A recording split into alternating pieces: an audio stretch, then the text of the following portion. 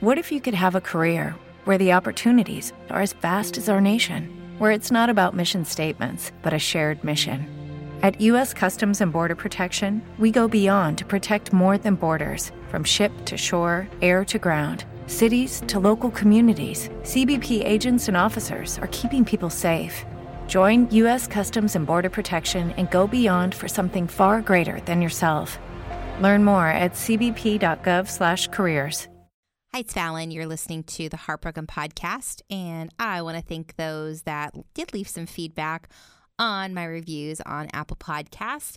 Greatly appreciated. This one says, I've been listening to the podcast since it started. It's part of my Friday ritual. Thank you, Fallon and guests, for sharing your stories. Yes, thank you to all my guests that share their stories. I mean, this podcast would get really boring if it was just me sharing stories. Thank you for being a champion and bringing these tough and real topics to the conversation. Thank you for listening. Keep it up, girl. That was another one I got. And a lot of people really were touched by Rebecca's story last week with postpartum depression. If you didn't get a chance to listen to it, I highly recommend you go back and check it out because it was so moving. I mean, we've had so many stories throughout my entire run with this podcast. It's hard to point out, I found myself doing this the other day. Someone said, hey, can you check out my podcast? I said, sure. Where should I start listening? If someone asked me that question, I don't know where I would tell them to start listening. I think you have to just listen, and some will hit you in different ways than you expected. Even ones that are over topics that don't affect you or have never affected you. Also wanted to read this one. I find myself every week just being sucked into your podcast. I'm not sure within both seasons that I have a handful of times where I didn't cry. So many emotional stories, and I appreciate the relatable stories. Absolutely. I think the past couple of weeks have really gotten me. And today, when I read the email that I received, because I get asked a lot, how do people get on your podcast? You just email me. It's Fallon, Falen at kdwb.com is how you can submit. I am about to wrap up as the podcast wraps up, probably in June or July. And so I have a lot of them scheduled already, including one that is, I'm trying to find a time to get them in, but it's basically two women that found out they were dating the same guy over the course of 4 and 5 years, and they just found out, and the shock. And so I'm trying to get them both scheduled to be on with me soon. I just have to find a date that works. So that's coming up soon. But that's not what today's episode is about. So we'll get into today's episode. Lydia joins me today on the Heartbroken Podcast. And Lydia, I mean, when I read your email, I was like, oh my gosh, like I just, my jaw dropped. Tell me a little bit about what we're going to hear in your episode today. Well, when after my husband and me were married and the pandemic hit, we didn't think anything could get worse. And so we got pregnant. And about when I was 6 months pregnant, something horrible and traumatic changed our lives for forever. I'm Fallon, and this is the Heartbroken Podcast. Everyone has experienced heartbreak in their life, some more than others. Often we feel like we're bothering our family or friends when we talk about it. I started this podcast to help those going through heartbreak share their stories. Sometimes it's easier to share with someone they don't know.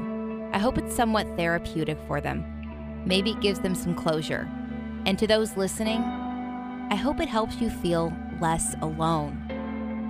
Thank you for listening to the Heartbroken Podcast.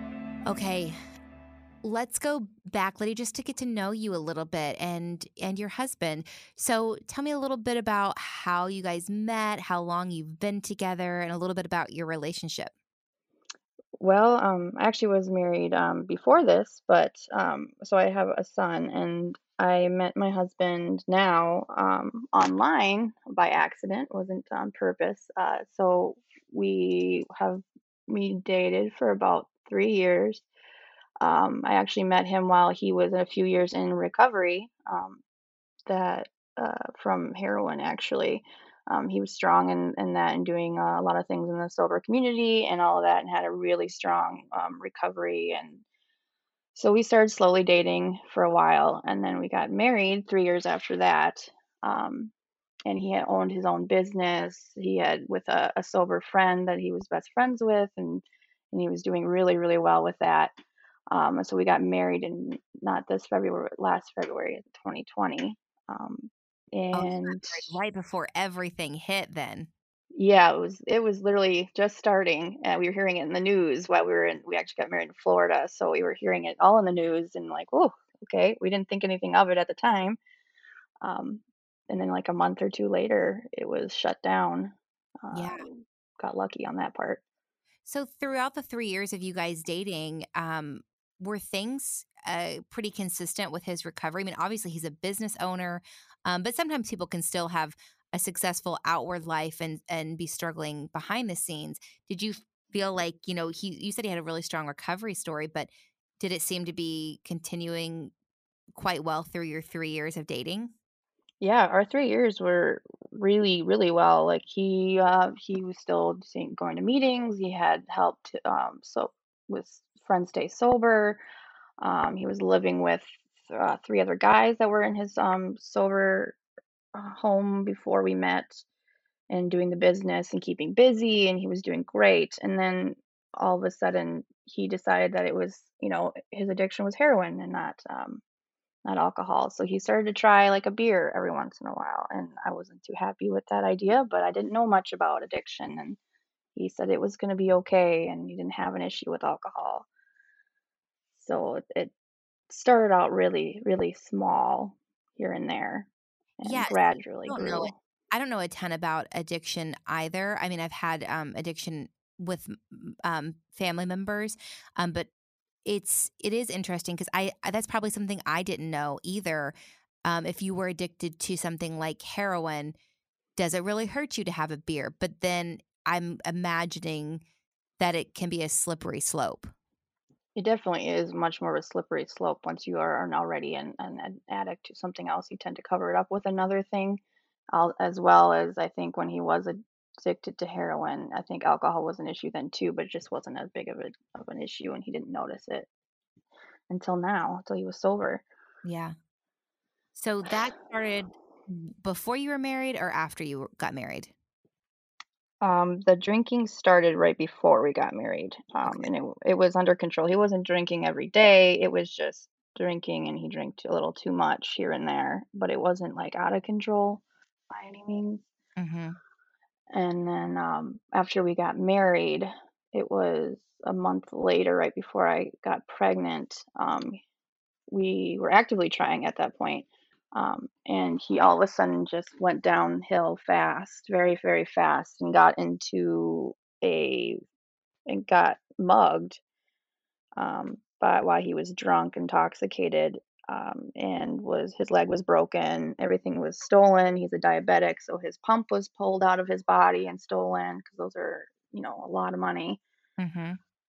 He's a type 1, so he had a pump on him and, broke his leg. And at that time, he lied to me, and it was, just a regular random assault. But really, it was a drunken incident that So caused. something where he had gotten into an altercation with someone, and that was the result, like, they beat him up basically because of a drunk altercation? Right, correct. And I thought, because I can see him getting lippy if he's had some alcohol, but he didn't.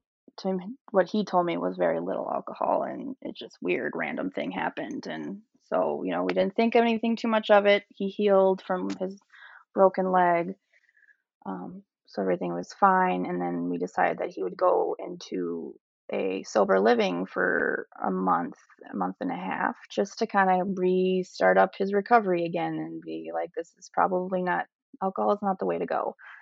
And he did that for a month and a half. And a month and a half, I found out I was pregnant. Um, Mm, so about halfway through, he was in Milwaukee doing that while I was super pregnant, super nauseous, mm. uh, dealing with that. Um, I When don't know he what told you else. the story initially, did you have that gut feeling that that wasn't what happened? Yeah, I did for sure. But he never lied to me before, so I took his word. But it felt weird. It felt Mm. weird, but I had no reason not to believe him because we've never had that issue before with lying. Yeah. So, obviously with it though, he was like, "Okay, yeah, I need to restart." He goes into recovery. I'm gonna guess things are going well while he's there. Hmm. Find out you're pregnant, you're happy, okay, we can, like, get past this? This is like, at this point, once he goes into recovery, does he tell you the truth then? Yes. No, Okay. actually, nope. I'm sorry. He did not tell me that. It's later on that he finally Okay. tells me the truth. That one was still a lingering one that took a while to get out of him. So he gets out and comes back home, and you're pregnant and you're going through, I'm going to guess, the normal pregnancy things, although he can't go to doctor's appointments and stuff with you, I'm guessing. Right. Yep. Yep. So we were having the pandemic pregnancy, where I was doing it all on my own, but it was my second kid. So to me, it wasn't that big of a deal. But Yeah. he missed out, unfortunately. When he came Uh, back, was he continuing with his sobriety, or did you notice that that wasn't holding up? he was, I'm going to do this. And I believed him because he did it before and he just seemed happier. And he had made some friends at the sober living he was talking to and keeping sober with. And he seemed fine. Everything seemed great. He didn't seem stressed or weird. And then it was probably a month or so later, not even. I went to a friend's house outside safely with masks on, of course. And I hadn't seen them in a while. I was barbecuing with them, and he said he would watch my son so I could have some girl time for myself after what all has happened. And he comes to get him, and he is weird and something's off.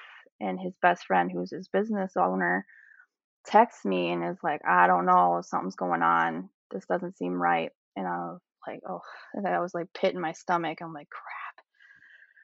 Sorry, I don't know if I can say that. And I go to his car where he's just pacing and being bizarre and he's just acting really weird and I can't figure out what's wrong with him. And then we go inside the house and I'm talking to him and he finally admits to me, yes, I've been drinking. And I'm like, oh, great. Okay. Well, I'm glad you admit it. Let's go home. Let's bring my son home. I don't want him to be around that. And try to get him in my car, but he refused.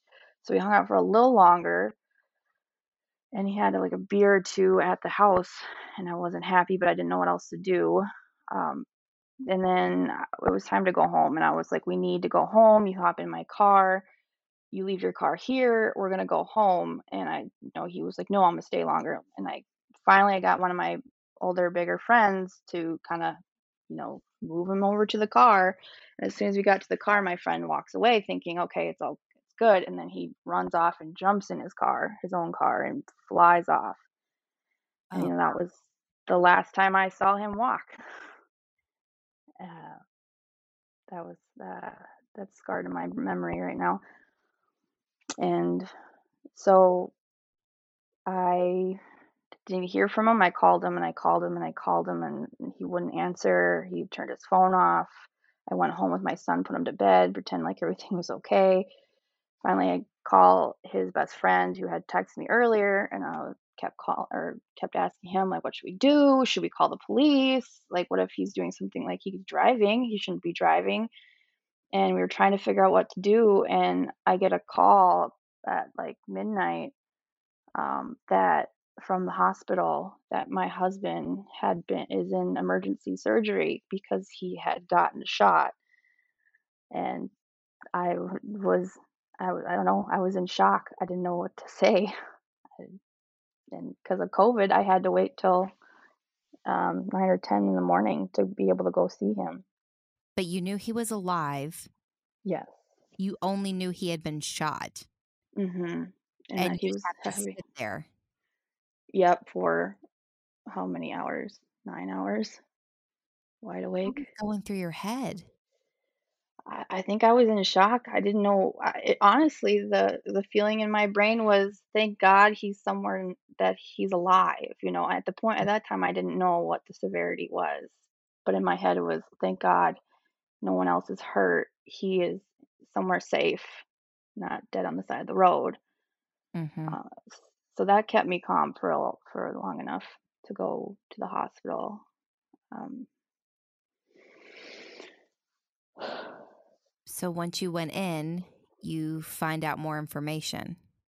Yeah, they told me to go to the ICU. So I go and I get there and it's super locked down, not just for COVID, but also because this was a a violent crime. So he was under a different name, and they would only allow me in there, and I had to go through a bunch of security hoops just to get to find him. And I finally get in there and get to where I'm supposed to be, and I see him. The nurse takes me there, and he's hooked up to a million machines in a coma with a breathing tube um, and casts and bloody.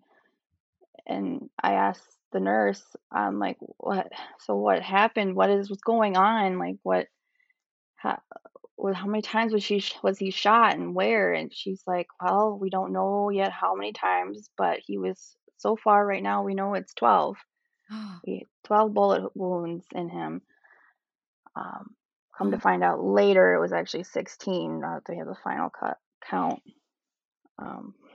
So When you hear that, your mind can't even go to like, how could anyone be alive after being shot 16 times?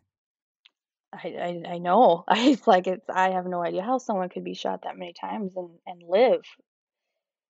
And at that time, I just broke down and cried to the nurse, and she held me for a while I just bawled, not knowing how this could happen to somebody and not having any answers and not knowing what happened. Yeah, because they don't know. I mean, they just have someone who's brought in and they have to treat the person, but they don't know what led to that. Yeah, exactly. They just know what the ambulance knows, and the ambulance didn't know much either. Paramedics didn't know what happened. They just found him, or someone called and found him on the side of a road in Minneapolis.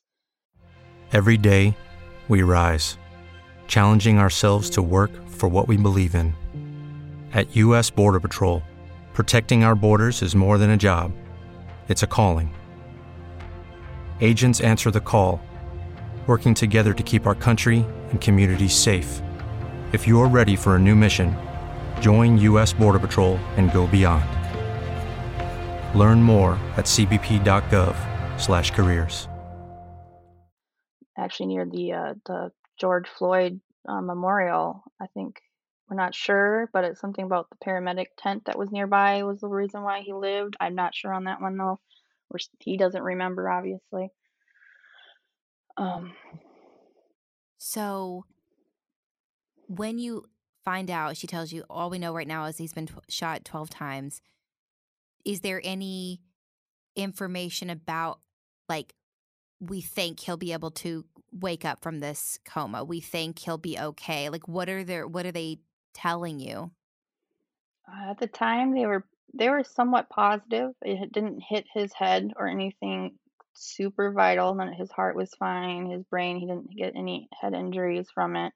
So it was mostly his spine, his legs, his groin, and his hands, and abdomen too, because that was the emergency surgery. Was his they had to take a huge chunk of his digestive system or colon out, colon. So he was going to have spinal surgery. He was going to have leg surgery. He was going to have arm surgery. He was going to have a ton of surgeries, is what they were telling me. And it was kind of like minute by minute to see if he would be okay with blood transfusions and swelling, and he'd get a fever from all of that. And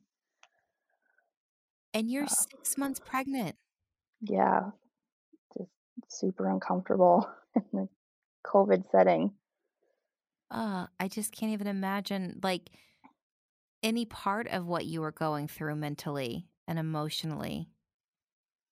Yeah, I think the hardest part is not knowing, sitting there and not being able to text my best friend him what was going on. I kept grabbing my phone and wanting to text him like I'm having a really hard day, and I couldn't text him because he wasn't there. I couldn't hear his voice and sitting there and not getting answers. And I would call Minneapolis police department over and over again, but that was right after the George Floyd. Okay, I was gonna say, was it right after the murder of George Floyd, or was it like after after that, when everyone was out protesting and things? It was right after the protest. Okay. after the fires and the damage. It was like a week or two after that. Okay. Um, and so nobody would answer, nobody would give me an answer, no one would call me. I couldn't find anyone. I think it was a good 3 weeks until I got a hold of a police officer.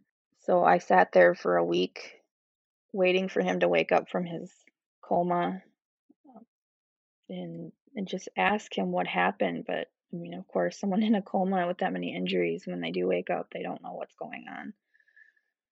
How long did it take for him to be able to somewhat know what was going on? I think I got the full story about 2 months later. Wow. At that point, how many surgeries had he had? Um, Probably like 4 or so. It wasn't luckily a ton of surgeries, surprisingly. Um, but he had a lot of infections because he has diabetes, so it causes him to have infections easily. And so he was in the hospital for about a month and a half, and then in assisted living for another month and a half. So at So that point, you're ready to pop at that point. Like, because if you were 6 months pregnant when this happened, this is a couple of months in, and you mhm. still don't even know with the infections and with surgeries going on, what additional information did you get about his future, like his health for the future? They said that he would probably be in a wheelchair for a few years, won't be able to use his legs or walk. But then with very extreme physical therapy, he could possibly walk with a cane or a walker for the rest of his life. And he's an athletic guy. He was a star, star athlete growing up. He was very athletic, very strong, built guy. So hearing that was for him is extremely hard for him to wrap his brain around, that he will never be able to do the things he used to at the level he used to. Well, that also, I mean, that his entire life changed, but also your entire life changed because you already have a little kid. I don't know how old your first kid is. I don't, but I'm gonna guess young. 6. Yep. You have a baby on the way, which is one baby alone is a handful. And Yeah. now you're going to have to help obviously take care of your husband because this is all new to him.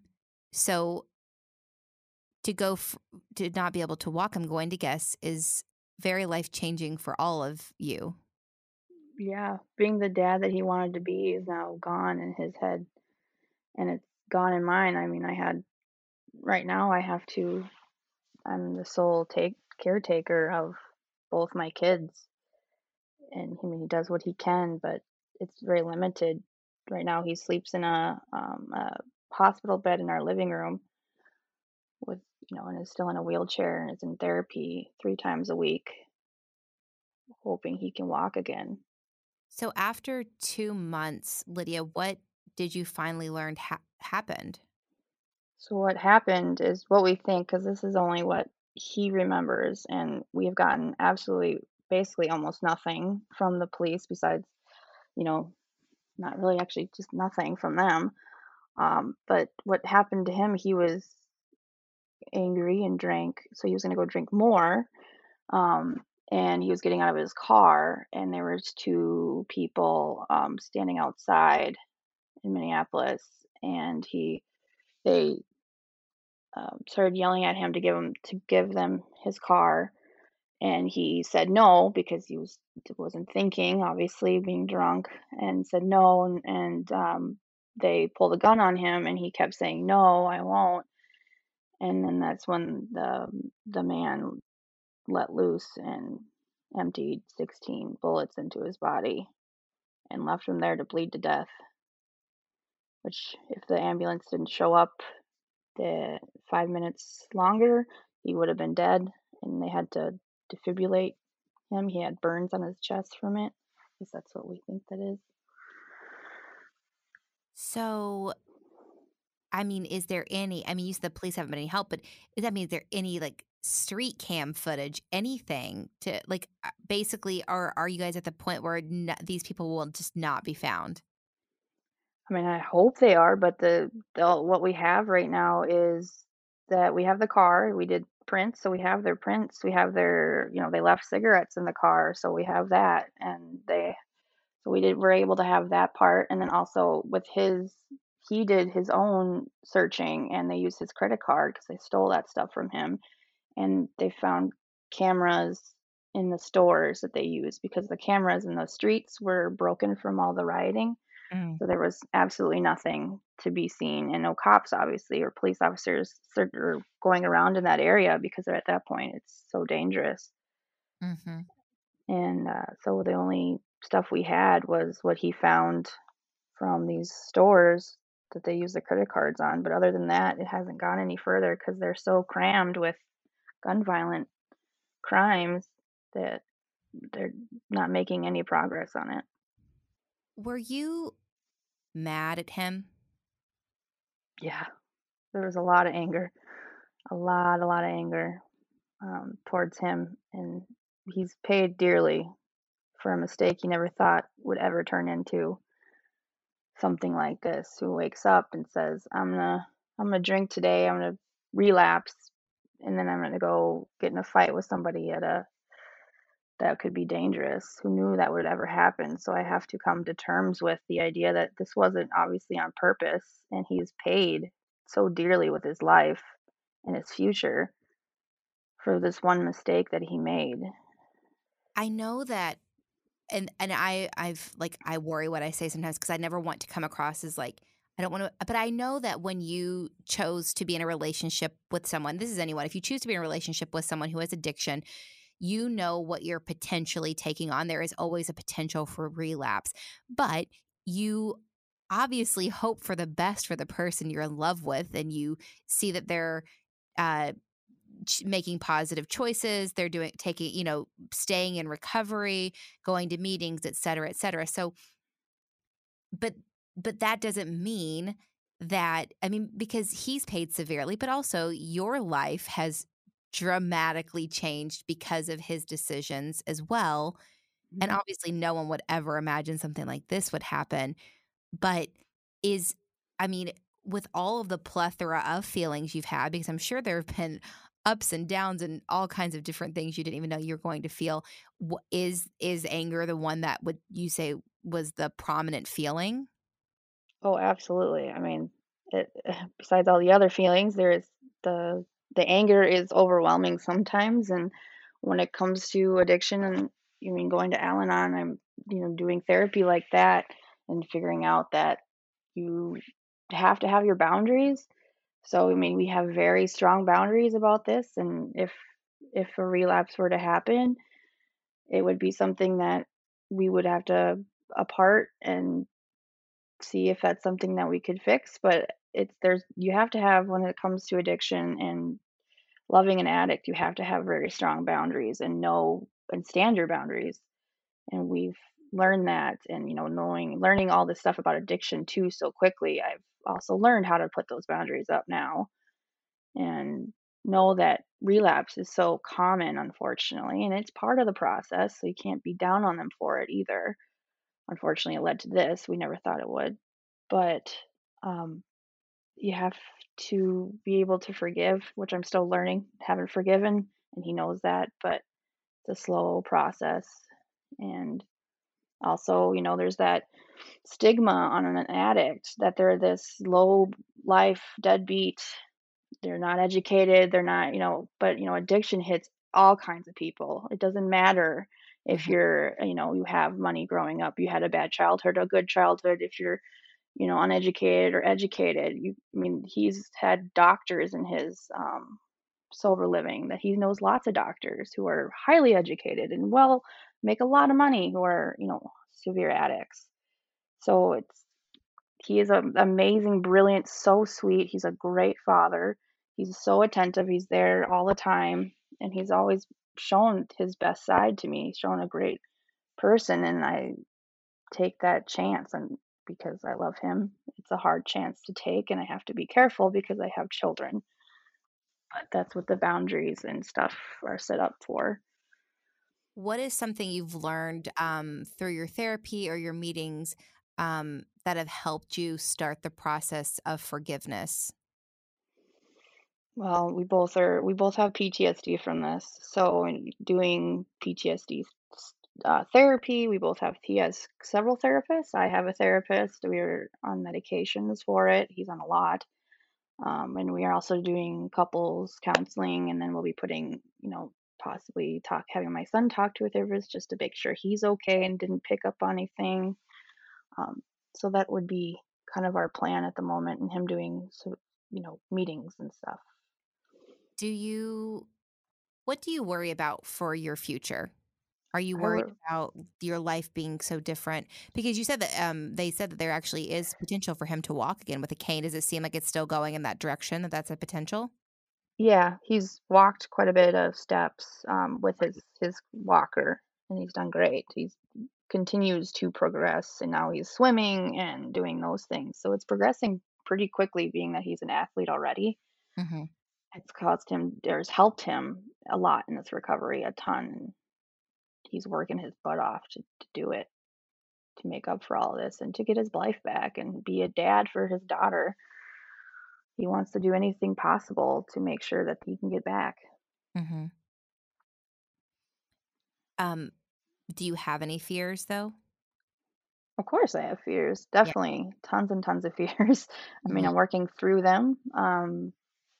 That's just kind of a part of being in love with an addict. This is probably, yes, a much more extreme case. This doesn't normally happen to people, but it's there's a lot of fear, and he knows it, and he's there every time I have some type of panic attack, and it's getting easier, and I have a lot of things set in place that keeps me feeling safe and my kids safe, knowing that they're there if I need to step back. And I'm willing to step back if I have to in order to keep my children safe or myself safe. Mhm. But right now, I definitely feel safe and feeling more hopeful every day. Progress. Well, I mean, I said it in the very beginning, but getting your email and you wrote it like it was like a short paragraph too. And I was like, oh my gosh, I have to talk to her because I just can't imagine. Like you said, I mean, it doesn't, this is something no one could predict would happen in their lives, period. And to go through this and to still be moving forward and seeing the progress you both have made is remarkable. So I know you are too, just like so thankful that he's moving in such a great direction with his health and everything. So thank goodness, because you hear it being shot 16 times. You do not imagine a person walks away from that.